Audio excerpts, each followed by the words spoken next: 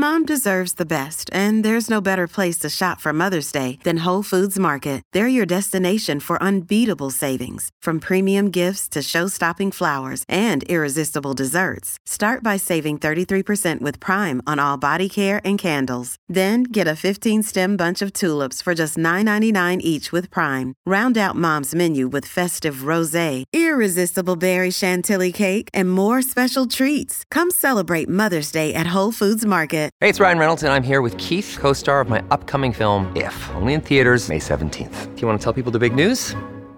All right, I'll do it. Sign up now and you'll get unlimited for $15 a month and 6 months of Paramount Plus Essential Plan on us. MintMobile.com/switch. Upfront payment of $45 equivalent to $15 per month. Unlimited over 40 gigabytes per month. Face lower speeds. Videos at 480p. Active Mint customers by 531.24 get 6 months of Paramount Plus Essential Plan. Auto renews after 6 months. Offer ends May 31st, 2024. Separate Paramount Plus registration required. Terms and conditions apply if rated PG. At Evernorth Health Services, we believe costs shouldn't get in the way of life-changing care, and we're doing everything in our power to make it possible. Behavioral health solutions that also keep your projections at their best? It's possible. Pharmacy benefits that benefit your bottom line? It's possible. Complex specialty care that cares about your ROI? It's possible. Because we're already doing it. All while saving businesses billions. That's Wonder made possible. Learn more at evernorth.com/wonder. Man there trying to stop Drogba getting himself into further trouble. Oh, it's not a bad ball for Pele on the right side. It's Carlos Alberto. And what a great goal that was! Carlos Alberto. Maradona just walked away from Hoddle then. Valdano, Hout and Maradona! They're appealing for offside. The ball came back off the foot of Steve Hodge. And Maradona gives Argentina the lead. The England players protesting to the referee. De halve finale komen. Ik heb opeens zo'n gevoel dat we in de halve finale gaan komen. Met het balbezit voor Frank de Boer. Frank de Boer speelt de bal. Heel goed naar Dennis Bergkamp. Dennis Bergkamp. Dennis Bergkamp neemt de bal aan. Dennis Bergkamp. Dennis Bergkamp. Dennis Bergkamp. Dennis Bergkamp. Dennis Bergkamp. Oh! Frank de Boer speelt de bal naar Dennis Bergkamp. Die neemt de bal feilloos aan. En die schiet de bal erin.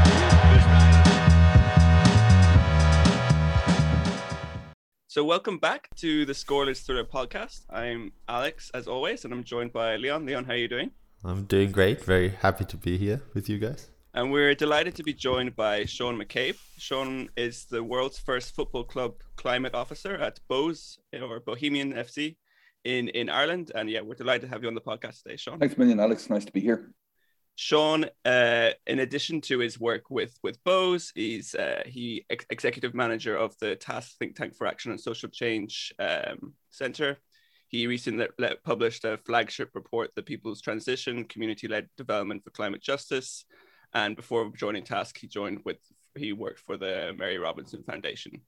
So, Seán, before we get into to kind of get this ball rolling a little bit and get this discussion going, I've kind of got to ask the obvious question as to, like, how did this role at Bose come about, where they came to you and like, we need a climate officer? Well, it's kind of interesting, I guess. It didn't really happen. It happened very organically. There was no one coming to anyone else and saying we need to. It was a result of a few conversations. I think the first was one with Hibernian Football Club in Scotland about 2 years ago, where they had a delegation visiting Dublin, and I'm a member of Bohemian Football Club. Obviously, climate justice and climate action is something I've been working on for the best part of a decade. And so I went along because Hibernian have a great record in doing, they're the greenest club in Scotland, right? And so we went along to learn what they were doing. And that was very interesting. And it was the starting point. Maybe that was the spark that catalyzed everything. But you mentioned just there now, I work with a think tank in Dublin. I run a climate justice centre in that think tank. And we published a report, which is a very applied report about how, communities all around the world are facing this massive transition due to the climate crisis. And that report tries to understand how communities aren't just passive passengers in that transition, but actually can own it, can drive it, can be the transition. And so the report was well received. It was called The People's Transition, and it was subsequently funded. We received funding from a bank here in Ireland, AIB, to prototype the model in 2 locations. So we had one rural, which is in the north of the country in County Donegal, in a place called Ardra, and one in Dublin. And we decided to focus it on Phibsborough because I lived there, and if the lockdowns had persisted, I'd still be able to do the project. Yeah. But also because there are some very interesting anchor institutions, which the model that project describes requires. Anchor institutions are like community focal points that allow a community to build from. You know, like it's almost like if you're scaling a mountain and you know when you see those guys free climbing and they're sticking those ratchets in to the cliff face. They're to sort of build. They're like, it's universities, it's hospitals, it's things that are really of the place. And Bohemians Football Club was one of those things, right? So I went and spoke to Bose about the project that was about to kick off, and I left that meeting as, like you say, the world's first climate justice officer. So it was kind of all very serendipitous and very like, by that evening we were announcing the position, and it blew up. I wasn't anticipating it.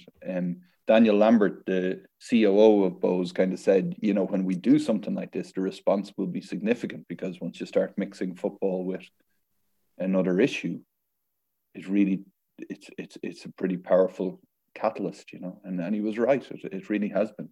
And what makes Bose special as a football club to kind of use as a community focal point? Like, what is there something? Do you think there's something unique? There's something very unique about it. It's fan owned. It's member owned, and this is a critical point. And I think that the Super League has really shone a light on this stuff over the last fortnight.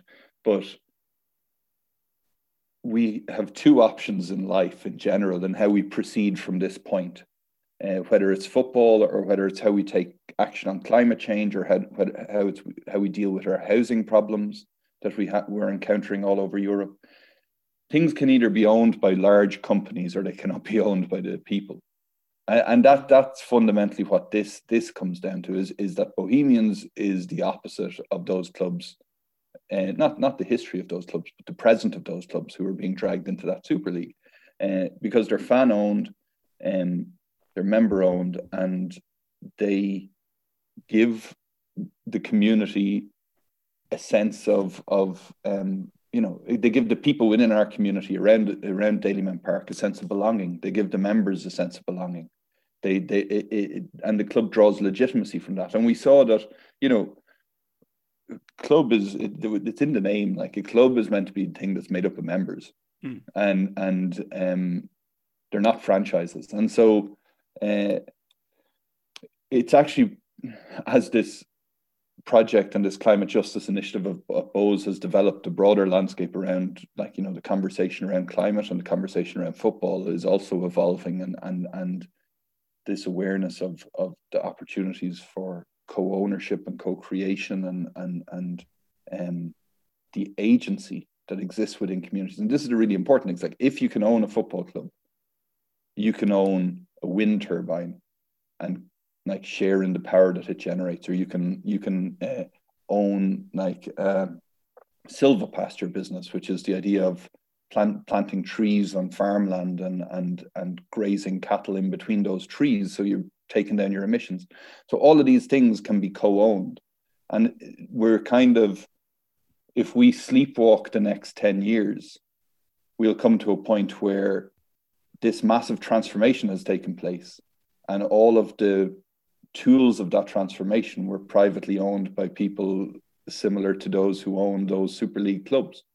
Or we can be very intentional about it and try very hard and work with government and work with local decision makers to have it end up a little bit more like the Bohemian situation, where you have members owning various aspects of the climate transition. So it's I hope that makes sense. It's a bit esoteric maybe or something, but it's actually very important.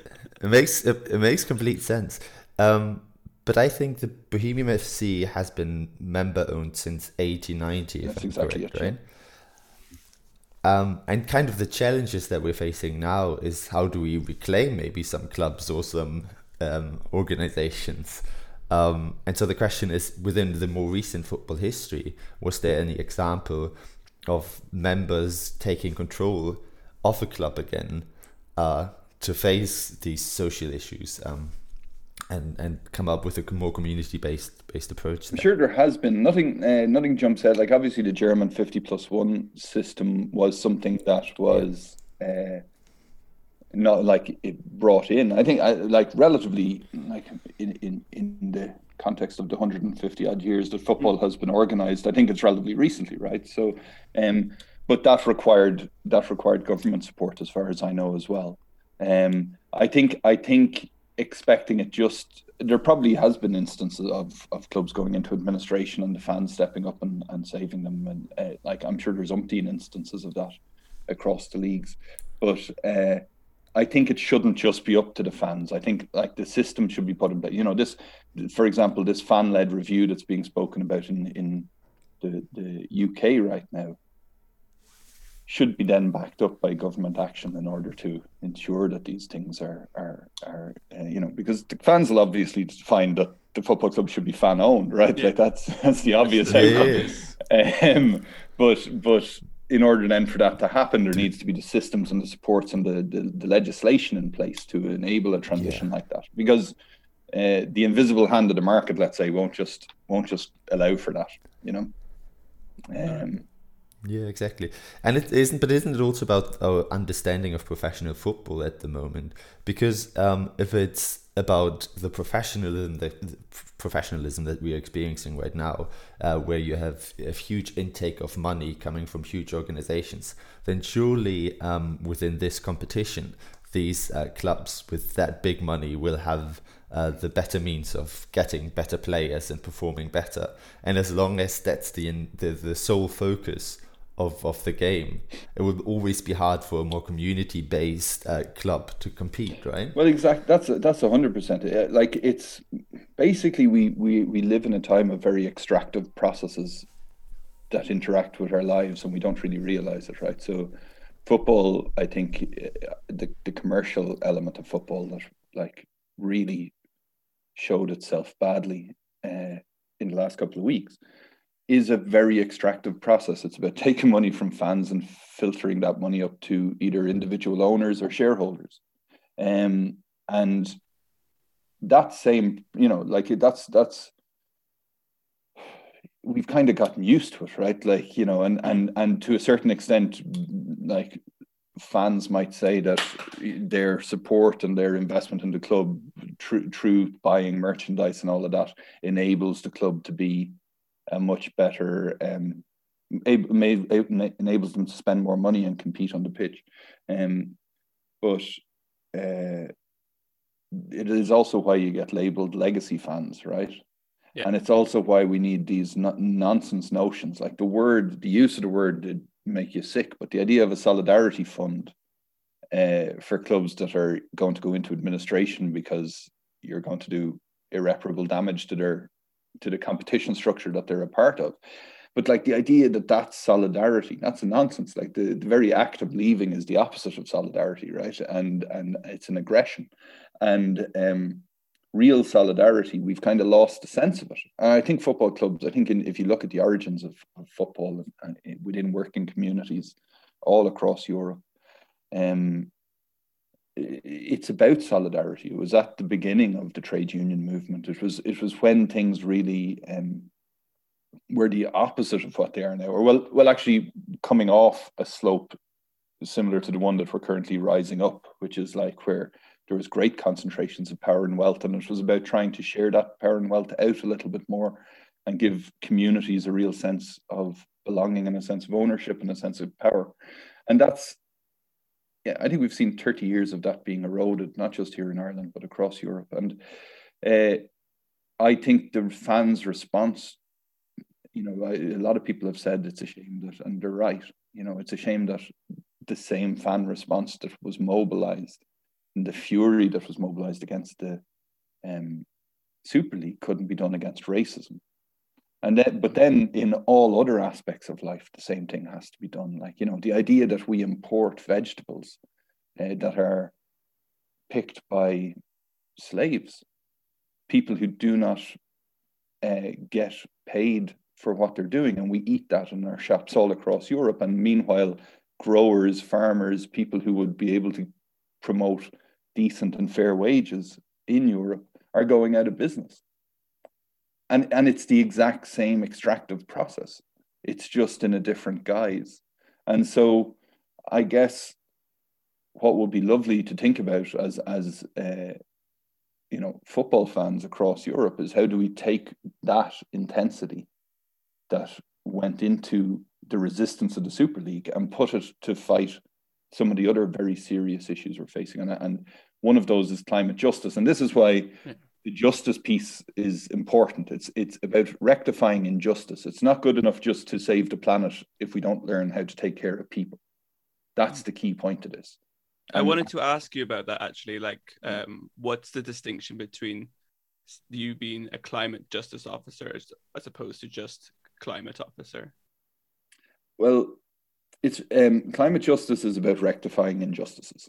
It's about recognizing that we live in an unfair world globally, but also within our towns and cities and our countries, right? That some people have a lot more than others. In Ireland, for example, we have the highest rate of deaths due to excessively cold homes in all of Europe. So more people die just because their homes are cold here than anywhere else in Europe. And that's an embarrassing thing too, but it's also an injustice, right? It's called energy poverty. And there might be ways that we could, through Bowes, through the redevelopment of the stadium, start a conversation about energy poverty, highlight how the solar panels being used on the stadium, when the stadium isn't in use, can we figure out a way to use that energy that they're generating to address energy poverty in the immediate community? Another example of an injustice that is faced within cities across Europe is that access to green space tends to be much more common in affluent parts of the city, and in poorer parts of the city, generally people are crowded into unfit accommodation, and that also manifests as no green space. So can we work with the council and others? Would people like to work with us in, like, when you buy your season ticket, say you get a tree, and that tree gets planted in a forest, which, like a pocket forest somewhere in the city, named after one of the club's legends, that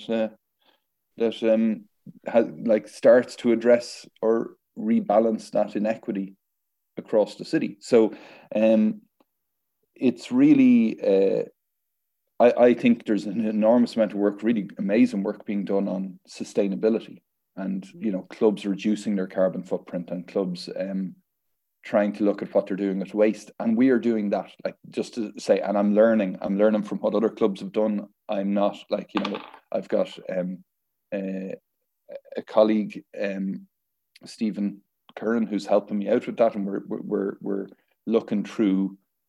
We're literally trying to learn what other clubs are doing and put that into practice.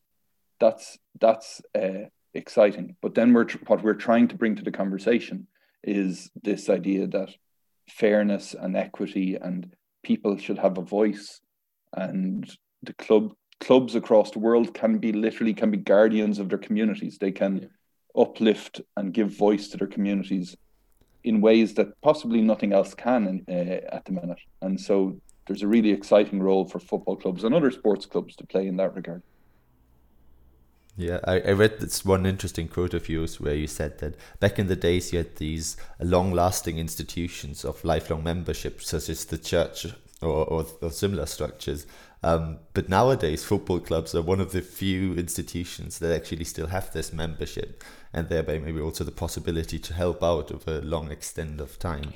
Yeah, it's a very, over the last 30 years, if you were to put it in a very blunt term, but I think the term turns people off sometimes, we've gone through 30 years of neoliberal economics and neoliberal policies that have guided how our societies have evolved. And so those things have individualized us. They've made people focus highly on their own career. And the concepts like solidarity and community have been put under great stress. And it wasn't by accident, because unions were very powerful things that prevented large business owners from doing exactly what they wanted. And so were, churches in many places, religions were these very interesting, certainly in the history of Ireland, the more recent history is very bleak with the church, but in terms of our own revolution, the church would have played a key role in that. And so places where people congregate were put under huge amounts of pressure, except sport, right? But the ideas of the working class roots and the kind of trade union roots of a lot of football has been slowly sort of brushed over in favor of the glitter and the rouge of things that ultimately end in the Super League. But I think from my perspective, reclaiming that, but also kind of letting people know that over the last 30 years, it has become cooler to be a consumer than a member of a trade union is a really weird thing. It's like a trick that's been played on society, where we've been told, businesses are great and trade unions are the thing not to distrust.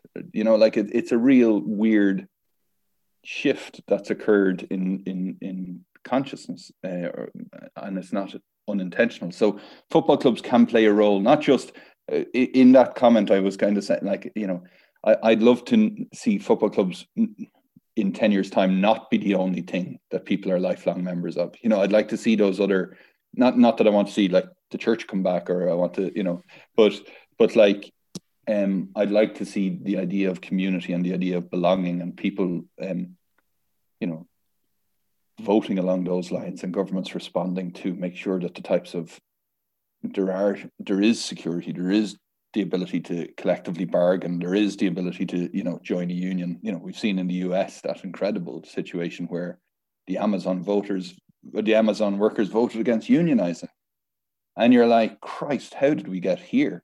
You've got this massive corporation that are literally pillaging their workers and their customers for all the money that they can possibly get, and yet there's no there's somehow the idea of organizing is so scary to people that the workers vote against it. I've got a question though, because I absolutely love the idea that you take football kind of as maybe this mirror of society too, where first you had the workers' union, and then throughout the recent history, it got a bit more atomized maybe, and the influence of corporations grew stronger, and it was more made to fit into maybe a capitalist way of exploitation of wealth, of value that is produced.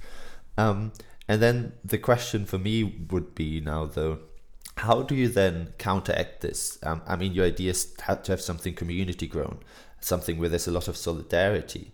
But a lot of stereotypes of football clubs are exactly the opposite, right? You have local feuds, you have maybe racism, and all of the bad things that are happening also within the fan scene. So how do you assure that this is actually a place where solidarity grow, and where it's not just about us beating our local opponents the next match, and that's kind of the end of where our ties form? Yeah, no, I know it's a really good question, and it is a little bit like society in that term as well. But then you also have to sort of say the divisions are kind of artificial, right? Why do you support any individual football club? You go, maybe it's within your family, maybe it's just a connection. Yeah, because of my grandma. Yeah, exactly. But our society, just like it mirrors society and the divisions, right? It also kind of highlights how the divisions are a little bit unreal in many terms. They're not based in anything tangible. They're based on your support for a club. But also then, if you look at again what happened with the Super League, the fans of all stripes united on that one. There was no there was no question about not doing it because you wanted to get one up on your rival club, right? And in terms of climate action, there's something similar there too, right? Like, there's certain things that clubs can do and kind of gloat about. You could have a really nice, there's certain elements of kind of corporate social responsibility that a club could get into, which would look nice and it could be a sort of a unique selling point for your club.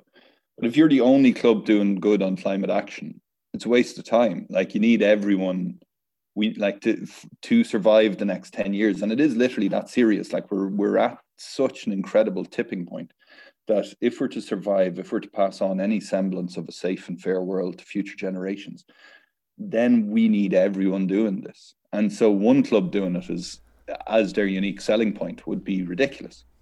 You know what I mean? Yeah. So, like, we are already working with the European Football for Development Network. Actually, we have a meeting later on today with about 10 clubs. And I won't say that. It's not confirmed yet, but it's exciting. It could be to try to take those 10 clubs on a journey of not just sustainability, although that's a core component of a project, but actually trying to look at justice and rallying behind maybe some global campaigns that promote rights and children's rights in particular to a healthy environment, and see where that can guide us and steer us. So, like, there's massive opportunities for clubs to use their leverage and their platforms to overcome the barriers that, like, obviously, like, we don't want it'd take the fun out of football if the rivalries went, but those rivalries are about football. They're not about the future of society. And so we can put aside the rivalries when it comes to and we've, like, football fans have shown that in England and across Europe, like, that the rivalries are surface level, like, but what goes deep is solidarity. And that's what we've forgotten about. And that's why the Solidarity Fund is nonsense, right? Is because, like, genuine solidarity is much deeper than that. And caring for your neighbor is a very important element of life. And once you forget about that, you start the spiral that allows you to be exploited. That's the key to it, right? Like, the minute you stop caring about the person next door to you, the minute you stop caring about community, you're ripe for the picking, because it's a divide and conquer sort of situation.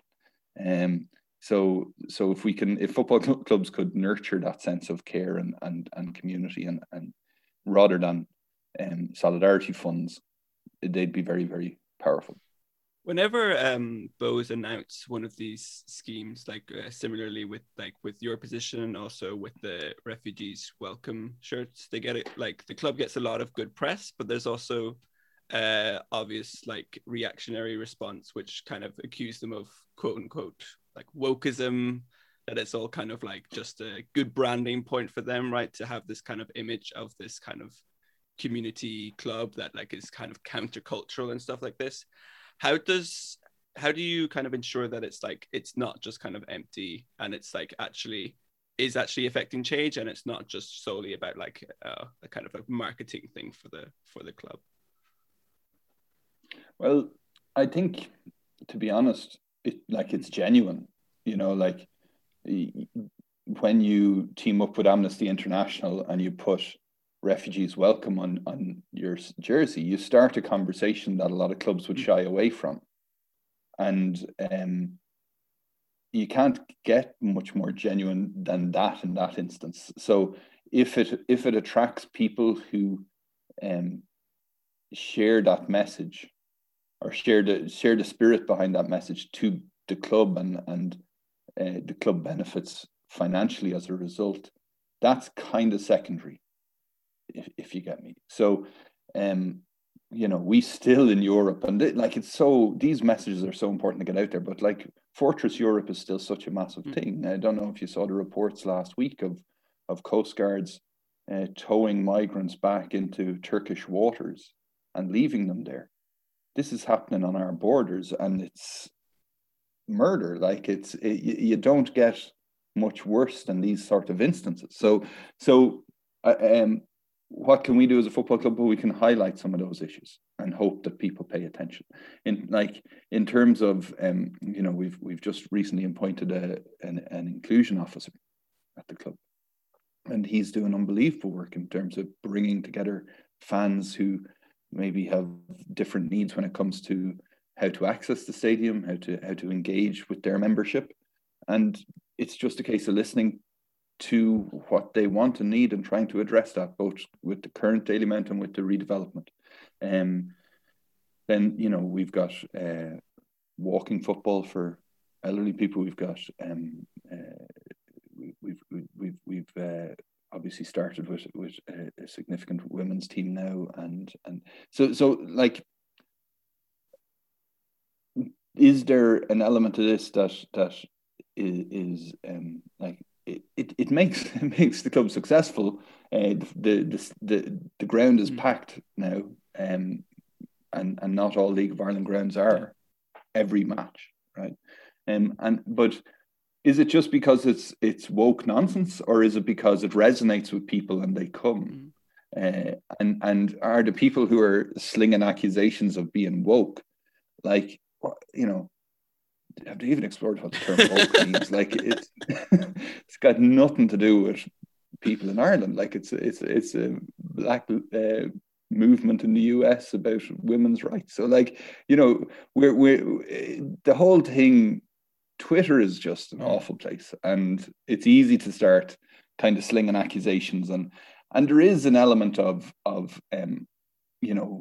you don't want to be preaching at people, but I don't think that's what we're trying to do. Like, I think if I was here telling you that the world was coming to an end and everyone had to pull up their socks and get on with recycling, and that'd be a message that maybe you could accuse me of being woke, because it actually puts no responsibility on me. It's just I dish it out to people.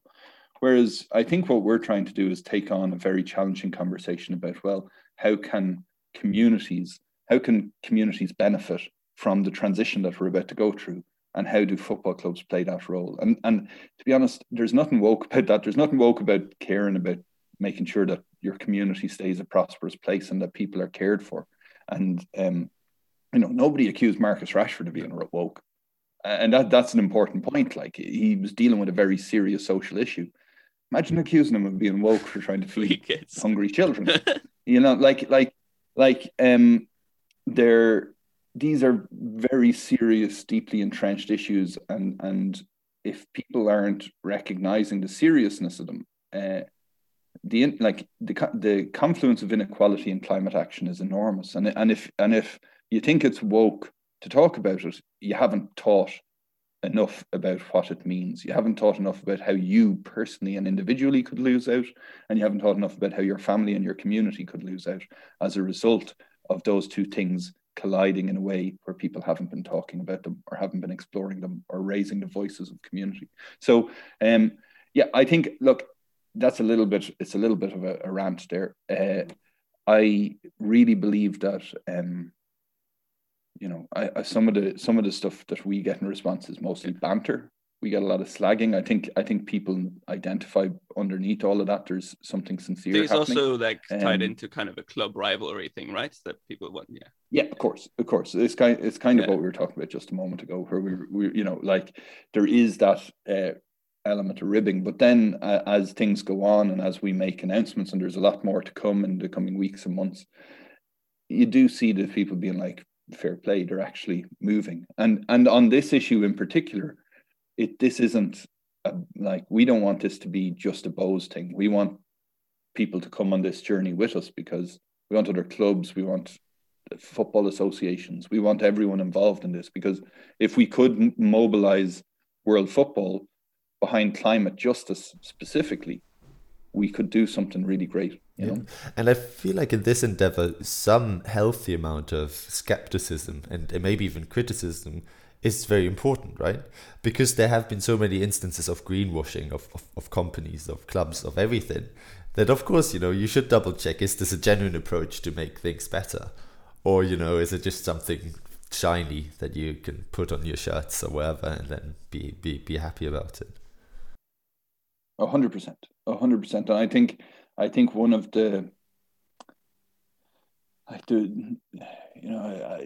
we don't get away with greenwashing in this decade.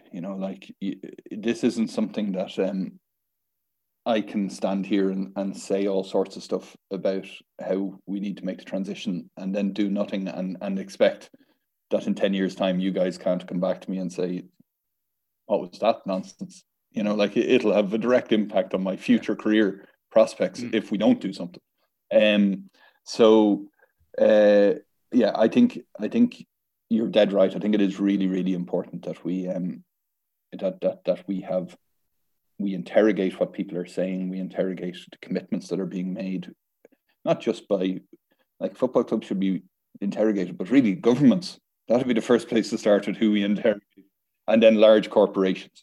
If are they doing what they say they're doing, or are they trying to pull the wool over our eyes? And then football clubs. But yeah, absolutely. I think everyone should be and that's part of the project we're discussing with the European Football Development Network, is how do we put in place the metrics and the scoring systems to understand whether the steps that are being taken are working. And how to start the conversation, right? And I feel like their football may be a very good vehicle because it might open up new audiences to topics such as climate change, such as migration, that are not part of this, to not use Vogue, but very academic, maybe leftist sphere that talk about these issues maybe more than others. And so I think it might be very, very important. Yeah, completely. For example, we're actually having a conversation with Barcelona in about an hour, and they have 350 million followers. That's a significant percentage of the world's population. It's not even that's a large amount of the world's population. So if they were, and they already do great work with UNICEF and highlighting children's rights issues, and so that type of thing is enormous. And if we had the whole football sphere moving in similar lines, yes, absolutely, it is the best vehicle imaginable for these conversations. Loads of people spend a lot more time reading the back pages than the front pages, including myself, actually, for most of them. Well, we won't keep Barcelona on the line waiting too long. But if people are interested in kind of finding out more about what Bows are doing with you in climate and also community-led, how can they kind of, if they want to find out more information, or maybe they're abroad and follow the club, where would be the best place to look? Well, the Bows website is always a good starting place. That's just bohemianfc.com. There's my Twitter, seems to have at least as much about Bows as my work in this day, at this point in time. So that's Seán McCabe, I think. Maybe you could include it. I can't really remember what my own. I'll put it in the description. Yeah, but you can also reach out to me directly at. Let me just figure out what that email is. I'm great at these things, obviously. As you can see, I'm always prepared with your press release. Yeah. I've no idea what it's climate officer at bohemianfc.com, I think, but you might just confirm that. Will do. Sounds professional. No, here it is. It does, yeah. No, it's all very no, actually it's climate officer at bohemians.ie. So yeah, do reach out if anyone has any ideas or thoughts or wants to share anything. We're busy. It's a voluntary position. That's an important thing to stress. So we're doing what we can, and trying to get back to people as we can. So if you don't hear from us, it doesn't mean that we didn't appreciate your inquiry. It just means that we're a little bit snowed under. And what has been the response from other clubs when you've been trying to reach out? Has it kind of spread quickly? Yeah. Oh, brilliant. Yeah, people are very keen to engage. In fact, I'm struggling to keep up. So it's good. It's really, really positive. All right, Seán. Really Thank you so much for joining us on the podcast. Oh, guys, it was a pleasure chatting. Yeah, and thanks for your work. I think it's incredibly important, and lovely to see you. I appreciate that. well, hopefully, like you say, hopefully it will work, and hopefully it strikes something genuine. Because I think the authenticity of everything is what is the measure of it. So we'll endeavour to do that. All right, Sean. Have a good Friday. Fantastic. Nice one, guys. Weekend. Thanks a lot. Take care of yourselves. Bye. Bye.